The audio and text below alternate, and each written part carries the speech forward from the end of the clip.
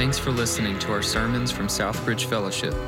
For additional resources or service information, visit us online at sfchurch.com. Good morning. It's great to see you all this morning. I hope you're ready to jump into God's Word. Amen? We're going to keep going in this series we've been doing, going through the Sermon on the Mount, Matthew 5 through 7. Today we're in Matthew chapter 6. I'm going to warn you before we get to today, we're going to talk about a topic I bet many of you have never heard preached on. But probably about 98.7%, I'm estimating, aren't going to like. And so let's jump into God's Word, but let's pray first, because our hearts are going to naturally resist this. Let me pray. Father, we come before you as your children, bought at an incredible price, the blood of your Son, Jesus. And we are thankful for you. We're thankful for what you've done for us. And we believe that you want what's best for us. And you're going to speak to our hearts today, and some of us aren't going to like it. God, I pray that we would submit to you. We would trust you. Trust that you're good. Trust that you want what's good for us. Father God, will you speak? Will you peel back layers? Will you deal with desires? Will you change hearts and change minds? We sang that you're turning lives around. Will you turn us around? In areas where we're prone to wander and stray, speak to us. In Jesus' name I pray. Amen. Have you ever forgotten anything significant? Like, not just did you forget something. Have you ever forgotten something or someone significant? And as I was thinking about that this week, I was reminded when I was a youth pastor, I was about 22 years old, youth pastor at this church, about 400 people up in Flint, Michigan. And we didn't have the blessings that we have here at this church, where we got people that are in charge of the facilities that make sure, the alarms are on and the doors are locked. It was just kind of the way that we rolled was there were a few pastors on staff. Whoever was the last one there that day would make sure they locked up the doors. And there was one Sunday I remember I was the last one there. I was getting in my car, and I remembered I had forgotten something. So I went back up to the building, and when I opened the door, there was this kid running out through the church. He's about 8, 10-year-old blonde-haired, blue-eyed kid. And I looked at him, I said, "What are you doing here?" He's like, "My parents forgot me." It was the pastor's son. And I said, "I'll hop in the back of the car." I put him in the back seat of my car, drove over to the pastor's house. When we got there, I said, "Just wait in the car for a second." I went up to the door, knocked on the door. Pastor comes out. He's looking at me like, "Well, I just saw you. Like, why are you here?" He's wearing just a T-shirt. He's got all his pastor clothes off, and he's wearing just a T-shirt, and he's standing there. And I said, "I have something that belongs to you." He said, "Oh, yeah, what?" "Your son." You should have seen the look on his face, like terror, panic, relief, like all at the same time. And he calls his wife. "I thought you had him." She said, "I thought you had him." Then, of course, as a pastor, he talks about when Mary and Joseph did that with Jesus. He's like, at least we're in good company. They left Jesus at the temple. And so he talks about that. Have you ever forgotten something? Maybe like my pastor back there, a kid. Or maybe something, we've probably all had that moment where you've lost your keys, can't find your key, and you're running late, of course, at that moment when you lose your keys. Or you think you threw something away. Do you ever dig through the garbage? Because you threw something away on accident, and you're doing that. Or I do this a lot more now than I ever used to do it. You ever walk into a room, or I'll go out in the garage, and I'll be like, "Why am I here?" I don't know, just keep living life. Who knows all the things I'm forgetting, right? Today we're talking about an element of the Christian life that I believe is a forgotten element for most of us. Today we're talking about something it's dangerous to forget because it can limit our intimacy with God. It can kind of dull our dependence on Him. It can almost short-circuit our connection to Him. Today we're talking about fasting. And I'm going to bet that many of us here are just ignorant when it comes to fasting. Probably most of us have never heard a sermon on fasting. Maybe we've heard it mentioned in a sermon. I bet you, if you've been here for the last couple of weeks, you've heard sermons on money. I bet everybody here who's been at church at any amount of time has heard a sermon on money. If I said, "How many of you have heard a sermon on money?" Almost every hand would go up. How many of you have heard a sermon on prayer? Almost every hand would go up. How many of you have heard about fasting? I've heard it mentioned, I think. My doctor told me to do it for a blood test. Yeah, it trickles off. The interesting thing in the Bible is that it's actually mentioned more than some other important topics, like baptism. Baptism is mentioned about 75 times in the Bible. Fasting is talked about 77, 78 times in the Bible. It's talked about quite a bit, but it's like we've forgotten it. And so I've titled today's message, The Forgotten Fast. And we're going to be in Matthew chapter 6. It's just a few verses. Matthew chapter 6, again, in this incredibly popular sermon that Jesus preaches called the Sermon on the Mount. We've been going through it. And remember, at the pinnacle of his popularity, he sits down on a mountain. And he begins to speak to people about their felt needs, about their desire to be happy. And really the summary of the whole sermon is that God's going to do a work in our hearts, that's spiritual transformation that leads to gospel saturation. That he's so going to change our hearts from the inside out that it leaks out of our lives, that it overflows into the world around us, that we experience spiritual transformation, verses 1 through 12, that leads to gospel saturation. That summary is in verse 16 of Matthew 5. I'll read it to you again. Just by way of review, it says, in the same way, let your light shine before others, so they may see your good works. What good works? And give glory to your Father, not to you, who is in heaven. And then what he does in verse 17 through the rest of chapter 5 is he says, here's what these good works are. Here's what you think. And 6 times he says, you've heard it said, but I say to you. And he changes some of our thinking about what real righteousness is. Then in chapter 6, he starts talking about, here's what it looks like lived out. And he talked to us about genuine generosity. When you give, don't be like the hypocrites. Give like this. And he talked to us about prayer. When you pray, don't pray like the hypocrites. Pray like this. And today he talks about fasting. Look at it with me, verse 16. And when you fast, do not look gloomy like the hypocrites, for they disfigure their faces, that their fasting may be seen by others. Truly I say to you, they've received their reward. That sounds familiar. That's kind of the pattern we've heard through prayer and giving. But when you fast, anoint your head and wash your face, that your fasting may not be seen by others, but by your Father who's in secret. And your Father who sees in secret will reward you. Now here's the deal. What we're talking about here is dangerous stuff. Because remember, Jesus wants to change us at the heart level, not just the behavior level. His goal is not to get you to be good little children of God who, have all good manner. He wants you to be a warrior to win this world to Christ. And so he wants to transform you at a heart level, at a desire level. It's dangerous, though, when we start messing around with desires. And so what's going to happen for some of you, we talk about fasting today, you're naturally going to resist this for a lot of reasons. Some of you, you think to yourself, I get hangry. I'm not myself when I don't eat. And I'm supposed to love my neighbor, and so you'll come up with Bible ways to rationalize yourself out of this, right?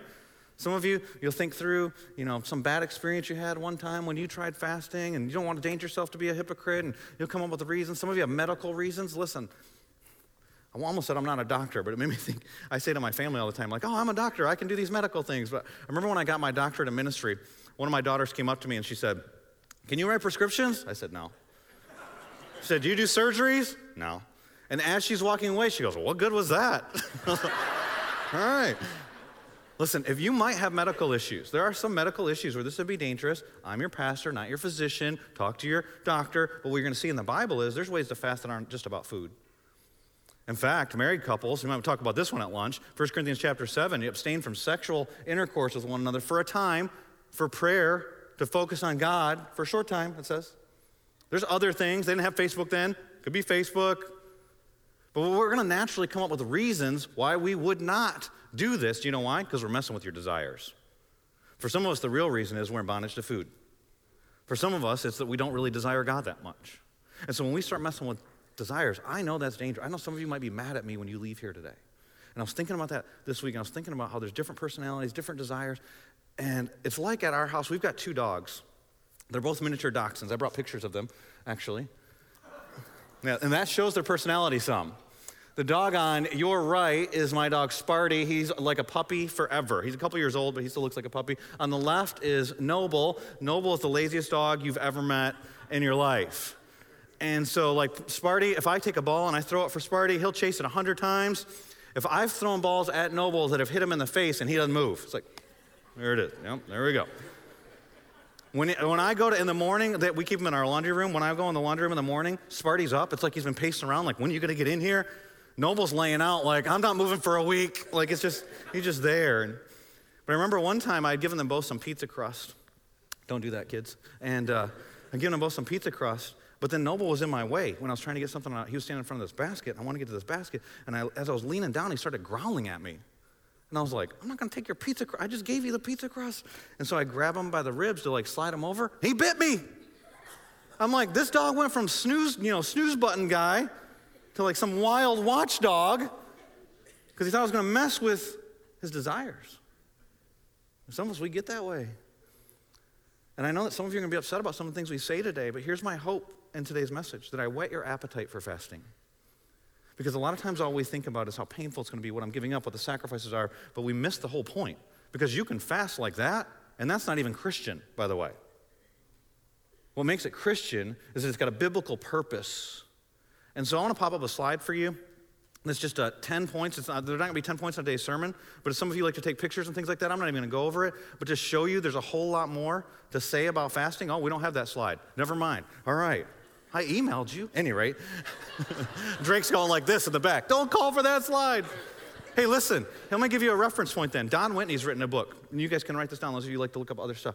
It's called Spiritual Disciplines for the Christian Life. He's got a whole chapter, it's chapter 9, and in it he lays out 10 different purposes for fasting. We're not going to cover all that today. There's a whole lot to say about fasting. I'm not going to say everything there is to say about fasting, but I'm going to say something. So you won't be able to leave here today and say, I've never heard this preached on. You won't be able to plead ignorance. And so we'll talk about 3 reasons why. The first one is this. It'll come right from our passage today that we were just reading. Is that we fast to increase our intimacy with God.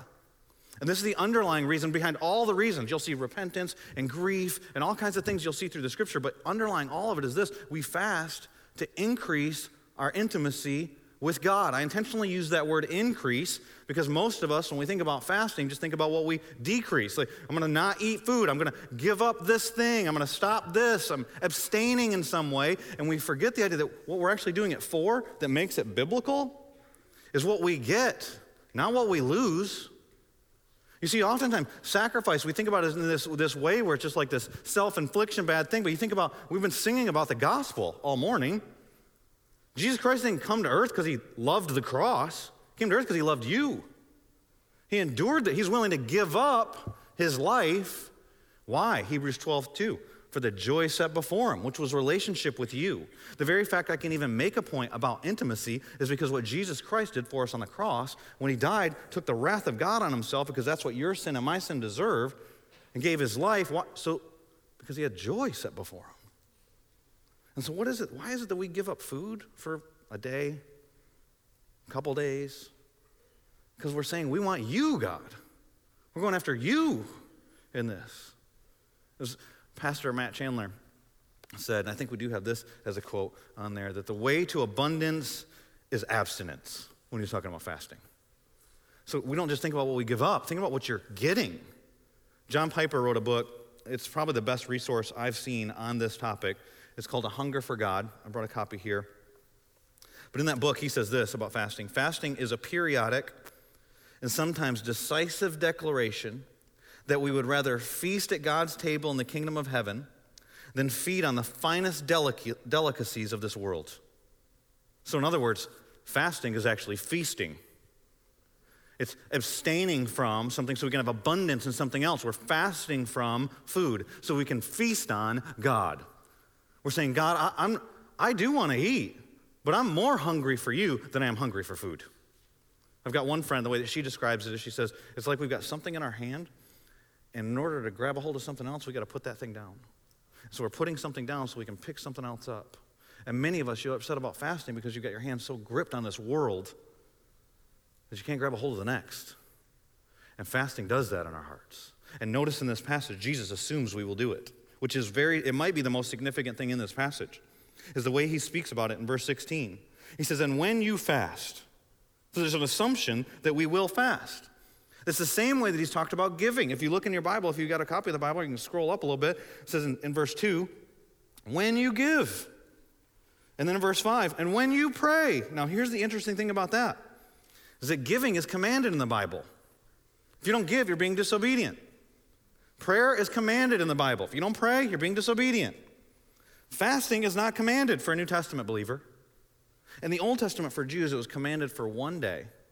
Leviticus chapter 16, you can read it. It was on the Day of Atonement. They would fast. But Jesus, he fulfilled that commandment. Colossians tells us that he is our atonement. He paid for, died in our place, our sins at the cross. So as a New Testament believer, you're not actually commanded to fast. But Jesus still assumes that you will. He speaks about it the same way he speaks about something that's commanded. He says to his followers, and when you fast, and then he tells how not to fast. It's like a false fast. Do not look gloomy like the hypocrites, for they disfigure their faces that their fasting may be seen. Now that's a wordplay. That's kind of ironic there. They make themselves unrecognizable in order to be recognized, verse 16. They disfigure their faces, they're changing things, letting everybody know that they're fasting, and that's not a biblical fast.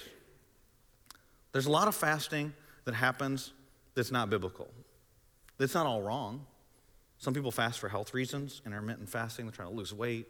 Some people fast because the doctor told them you're going to blood test in the morning, you're having surgery in the morning. It's not like when the doctor tells you, you're going to have a blood test. This is my fast with you, Jesus. We're going to get this cholesterol down, Jesus. It's not wrong. It's just not biblical. Biblical fasting is when you're fasting for a biblical purpose, like we see in the Bible. And underlying all that is intimacy with God, which is what Jesus shows us when he tells us how to fast. He tells us how not to fast in verse 16, but verses 17 and 18 are how to fast. But when you fast, anoint your head and wash your face. That's normal hygiene. Shave, don't try to look all like you, everybody ask you, what's going on? Oh, I'm just fasting. That your fasting may not be seen by others, but by your Father who's in secret. And your Father who sees in secret will reward you. Now, corporate fasting isn't wrong. We see that in the Bible. And so just maybe as a principle, you can get this. It's not wrong to be seen fasting.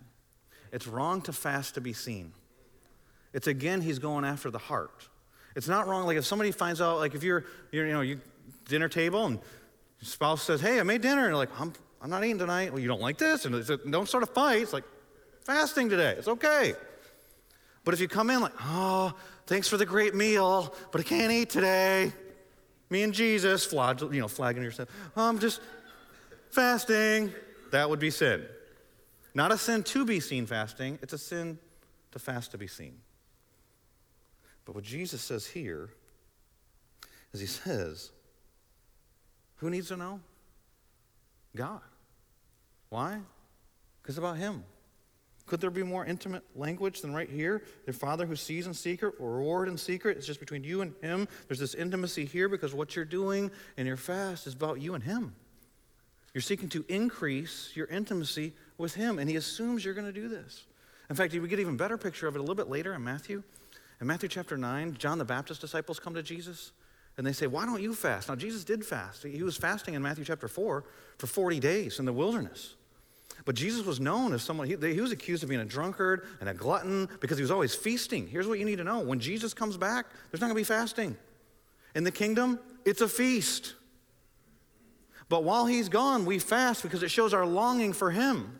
So he talks about that in Matthew chapter 9 when these disciples of John the Baptist come. It says in verse 14, give you the context, then the disciples of John the Baptist came to him saying, why do we and the Pharisees fast, but your disciples do not fast? Real question. John the Baptist was a follower of Jesus. They're not trying to mess with him or test him like sometimes when he gets questioned. And Jesus said to them, can the wedding guests mourn as long as the bridegroom is with them? The days will come when the bridegroom is taken away. That's the cross. From them, and then they will fast. So there's going to be fasting, but when we're face to face, this is celebration. But while I'm gone, there's longing. And the analogy he uses here of a bridegroom and a bride. Have you ever seen newly married couples? Like they're all giggles. I get to do premarital counseling sometimes. They'll come into my office. They can't stop touching each other. I'm like, have some kids. They'll fix that. I don't say that too. I might think it sometimes, but I don't say that. And they're all, just can't be away from each other. And then you separate them, and it's like the heart starts to long more. I saw a video that went viral the other day of this guy who had been separated from his girlfriend for a while, and when he was surprised that she was coming to the airport, he didn't know why he was at the airport, he fell down and he's like, she's so beautiful. And the lady who was playing the video was like, I wish my man would say that to me every day. But what you're seeing is that heart longing. That's what Jesus is referring to here. He says, you'll fast when I'm gone because your heart's going to long for me. When we're together, we celebrate. We're face to face. But when I'm after the cross, we're in the season of fasting now. He says there in that passage, that he doesn't command it. He just says they will fast. It's like probably my favorite psalm. There's some great psalms. We read a psalm this morning. I love Psalm 139, Psalm 23. There's like some great ones, but probably my favorite one is Psalm 63.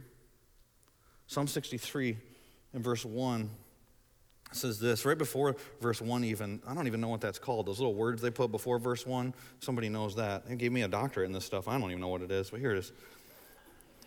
A psalm of David when he was in the wilderness of Judah. Now, David's a king. He owns a palace. Why is he in the wilderness? In order to know the answer to that question, you got to read 1 Samuel 15 through 19. It tells you why he's in the wilderness. You ever been in the wilderness? Ever been in the wilderness of Judah? Next weekend, I'm about to take a group from our church, about 30 people from our church. We're going to be in the wilderness of Judah. Spoiler alert, it's not an oasis. There's not much water there. Verse 1 says this, "O God, you are my God. Earnestly I seek you. My soul thirsts for you. My flesh faints for you, as in a dry and weary land where there's no water. Now here's David, and if you read 1 Samuel 15 through 19, what you find out is that he's fleeing from his son Absalom. Absalom's trying to take his throne.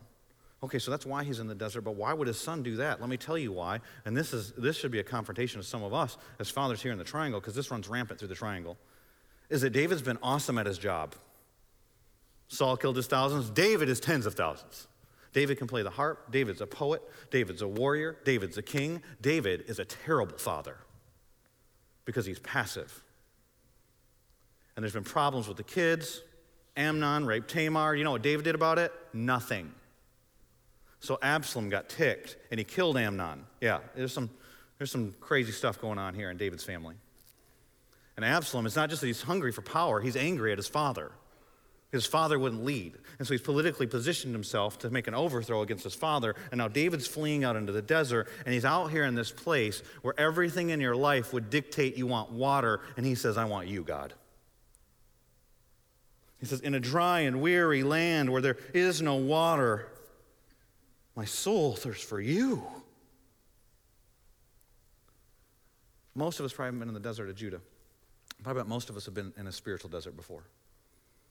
If something's going on in your life and you feel like your prayers just aren't doing anything. You don't even want to pray sometimes. There's stuff that makes you feel like you want to drift. Maybe, do I really even believe this stuff? I was thinking about this week, somebody needs to write a book, like Lessons in the Desert. Because there's this theme through the Bible where God does a work in those times that he doesn't do in other times. The Israelites, they're wandering for 40 years. And Jesus, 40 days in the desert. John the Baptist in the desert. David here in the desert. And then some of you, you know what it's like to get in that place, and then God meets you in that place, and he grows your roots down deeper than when you're in the oasis. And can I tell you something about our area? It's great. I mean, number 2 place to live, number 5 place to live, like great jobs and PhDs and education and all that. It's a spiritual desert here. Everything in the desert tells you want water. Everything in RDU tells you want power, money, sex, praise. When we're fasting, it's like we're putting ourselves intentionally in the spiritual desert. And when those hunger pains come, we go, oh, when's the next meal? When's it? No, I'm intentionally doing this. What for? For intimacy with God. No, I want you. My body's telling me that I want food, but I want you more than I want food. Oh God, you are my God in a dry and weary land. My soul longs for you. That's part of the purpose of fasting. Why would we fast? To increase our intimacy with God. But not just that. We fast to seek guidance from God. We fast to seek guidance from him. In that quiet and that secret place that's talked about here and in verses 17 and 18 here, there's a sharpening of our prayers. There's a laser focus in our prayers. And we see it all throughout the Bible of people that are seeking guidance from God, that there's fasting there. But I bet many of us, because this is the forgotten part of the Christian faith, we just read past that. Have you ever read Paul's story in Acts chapter 9? I know some of you are skeptics, agnostics, atheists. You should go read that story. And what happens is that God intentionally puts this guy's against the church. And he's trying to persecute Christians, arrest them, throw them in jail, some of them killed. And he's on his way to do that, and God meets him, puts him in a desert, physically blinds him. And many of us know that. But you know what? Right in the same verse where it says that he's blind for 3 days, it says that he was fasting. In Acts chapter 9 and verse 9, and for 3 days he was without sight and neither ate nor drank. He's seeking God's guidance. And you know what the text goes on to say? The scales fall from his eyes. He's able to see. And you know what's revealed to him? You're supposed to preach to Gentiles, and you're going to suffer a lot. That's God's plan for your life. You seek God's guidance? Do you fast? Do you ever seek him in that way? The church did it. The early church did it. Acts chapter 13, verse 2, the early church is praying about what do we do? And you know what? The Holy Spirit spoke to them during their fast. It says in Acts chapter 13 and verse 2, while they were worshiping the Lord and fasting, the Holy Spirit said, this wasn't a verse they read. It's like put on their heart. Set apart for me Barnabas and Saul. Because this is one of those decisions. It's not like Bible, not Bible, sin, not sin. It's like, what do we do? And some of you got decisions to make. Like, who am I supposed to marry? Where am I supposed to go to school? Should I keep working for this company? What do you want me to do? Is this all there is? Am I just supposed to pay bills? Is this, like, God, is there more to life? We'll throw up a prayer here. But there's a laser focus that happens when you start fasting. You fast to seek guidance. Some other examples. Esther, in the book of Esther, she's about to risk her life before the king. Listen to what she says. Esther chapter 4, verse 16. Go gather all the Jews to be found in Susa. Hold a fast on my behalf. So she wants other people to fast too. Do not eat or drink for 3 days, night or day.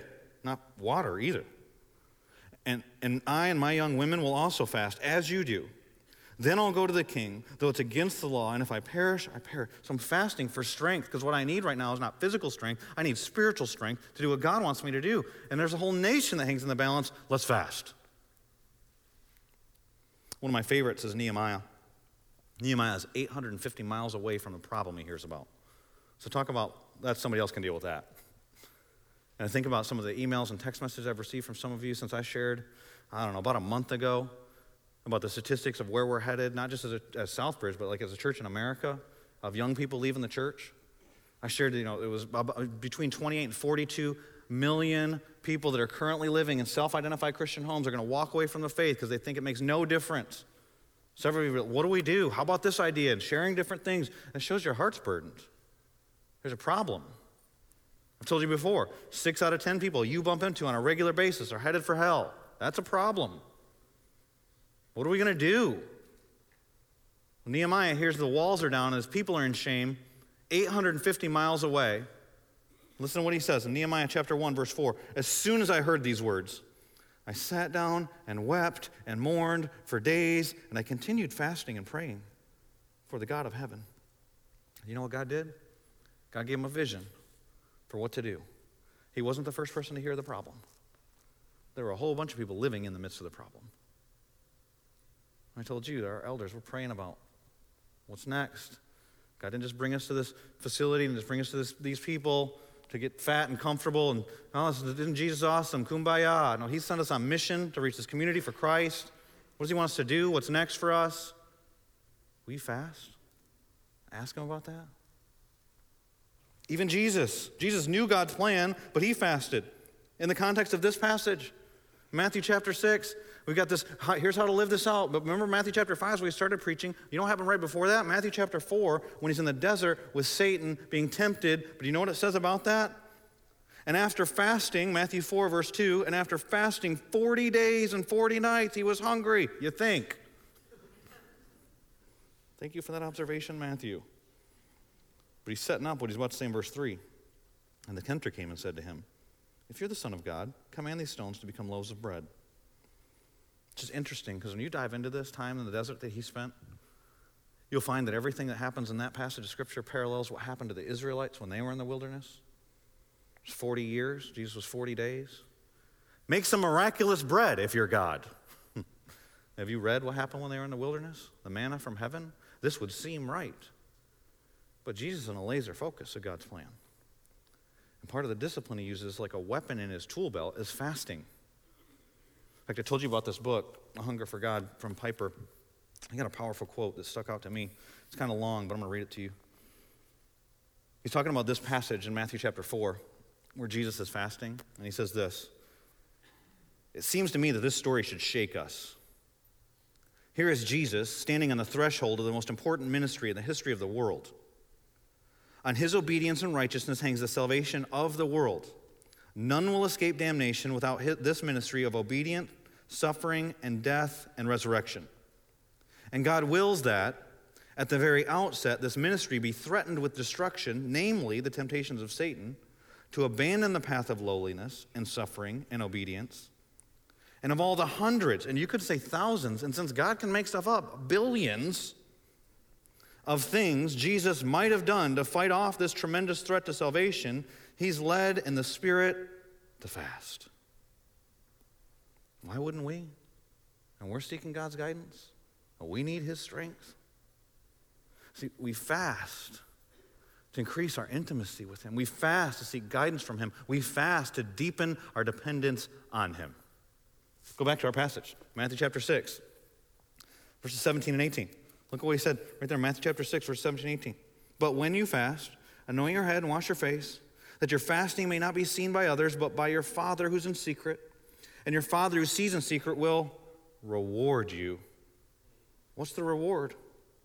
Of course, it's intimacy with him. Of course, he's the reward. Some people think that part of the reward ties in the prayer that we just talked about, the Lord's Prayer, that your name would be hallowed through my life, that you'd be set apart as different as I seek you and seek more intimacy with you, that your will would be done in my life. How do we get to a place where we say, not my will, but your will be done? And we're continually asking, we're told why some of our prayers don't get answered. It's in James chapter 4, because your selfish prayer. You pray that you might spend it on yourself. All your stuff's about you. How can we, so many of us are like in bondage to food, in bondage to comfort, and we're asking God to fill more comforts, and we're wondering why he doesn't answer that. And then fasting, it deepens our dependence because we're taking away something. God created food. Food's not bad. Don't hear the wrong thing in this message today. Some good food. He didn't have to make it taste like anything. He did. Amen. We could have dry ramen noodles for every meal. We don't have to do that. College is over. But we're taking something that he created as good that we depend on and saying, I'm not going to depend on that because I want to increase my dependence upon you. I heard one story, it was a powerful story this week, a true story, about a guy who's a duke in the 14th century. His name was Renald III, if you want to look it up. And Renald III was, he was an overweight man. In fact, his nickname was Crassus, which means fat.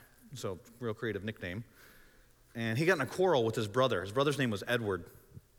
And Edward came, conquered, found him, captured him. Instead of killing Renald III, he built a room around him that kept him as a prisoner. But the interesting thing about the room was it didn't have a lock on it. It had a couple windows and an almost normal-sized door. But because he was so large, he couldn't get out of the room unless he were to diet and lose some weight. And Edward knew that his brother wouldn't diet, and so he sent delicious foods to him every day. And while he was there, he actually grew larger. He kept him as a prisoner in that room for 10 years. And when people would accuse Edward of being cruel, he would say, he's not a prisoner. He's able to leave whenever he so wills. But he was a prisoner of his own appetite. He was imprisoned there because of his own bondage. And what God does in fasting is, and this is one of the reasons why we don't like talking about it, is he deals with some of our desires, and a lot of our desires aren't for him. And what fasting does is it starts to show that and reveal that to some of us and strip some of that from us. And God uses that then to create a laser focus on him that increases our intimacy, and we seek his plan, and it sharpens our prayers. Now, fasting is not. Now, here's what some people think fasting is. It's like we're going to get God to do what we want him to do. Like if I just prayed, all right, I've been praying for healing, this person hasn't been healed, so I'm going to pray and fast, and it's like doubling up. No. It's not like a trick to manipulate God. David fasts that his child with Bathsheba wouldn't die, and the child dies. And then he goes and he starts eating and acting normal, and people are like, why are you doing that? He's like, well, God didn't answer that prayer. Why am I fast? I'm not mourning anymore. So it's not to manipulate God, but what it does is it creates a laser focus on our praying. I read you that Acts chapter 13, verse 2 passage. You think about the burden to put on our hearts. Like, what do you want us to do? All they did was they sent out 2 missionaries, Paul and Barnabas. Do you know that changed the world? If you go back to like how you heard the gospel, it goes to Acts chapter 13. Because up until that point, the gospel hadn't gone west at all. Then this is the first missionary movement that's going to take the gospel into Rome, which is then going to lead to Christianity, which was this like obscure sect of religion turning into the dominant religion in the Roman Empire in about 200 years. This is going to eventually bring the gospel to America. This is eventually going to lead to 13 of the 27 New Testament books that are written here. Comes down to that prayer and fasting in Acts chapter 13 and verse 2. That now there's over 2 billion Christians in the world today. And you think about, like, oh, who are we as Southbridge? And there's the city's big, and then the nation's bigger, and then the world's bigger. Like, there's a smaller group right here in Acts chapter 13 that literally changed the world because they were going, God, we're not playing games. Like, what do you want us to do? And we're going to do that. And in order to have a focus on that, we're going to fast. So what do we do? What do you do with this message? Well, I would challenge you. This is one of those ones. It's not like some messages you hear, and you're like, that's going to take a while. Yeah, it will. This is like, how about you don't have lunch on Wednesday? And not just so you can go like, yeah, I did that, but how about you not have lunch this Wednesday? So maybe there's something you've been praying about in your life, and you want to be more laser focused and praying. Maybe you want to hear from God about what he wants to do. Maybe it's a child you want to see come to Christ. Or maybe it's some disease you've been praying would be healed. Or maybe it's some issue in your life that you want to see change or circumstances. Or maybe it's just, I want to increase my intimacy with you, God. So every time, I'm not going to go, what time's dinner? So I'm going to go, oh, I want you. I'm going to come to you. And maybe your lunch break, that hour that you were going to spend at lunch break, you go, I'm just going to spend it with you, God. Maybe reading, maybe singing, maybe praying. This seems like it's too important to just forget in our faith. The applications, I could list 100 different scenarios. Maybe you fasted before. Maybe it's not just skipping lunch. Maybe it's a day, or maybe it's, the church calendar. We've entered into Lent. Maybe you'll give up something until Easter. Put something down so you can pick something else up and greater intimacy with God.